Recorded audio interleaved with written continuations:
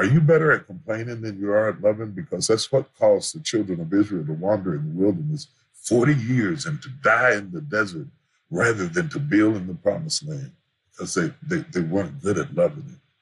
They were good at murmuring. They were good at complaining. They were good at feeling sorry for themselves. But in order to unlock the treasure of heaven, you gotta love it. How do you have to love it, Bishop? Because God so loved the world that he gave his only begotten son. We talk about what he gave, but we don't talk about what made him give it.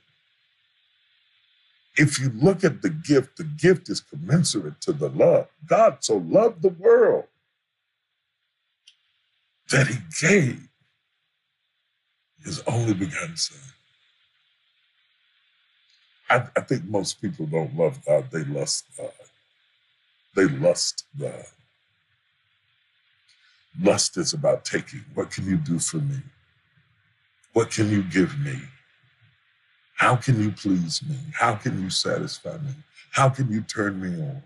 We eroticize our relationship with God to the point that we don't love God. We lust God. Lust is about taking. Love is about giving. Do you love God?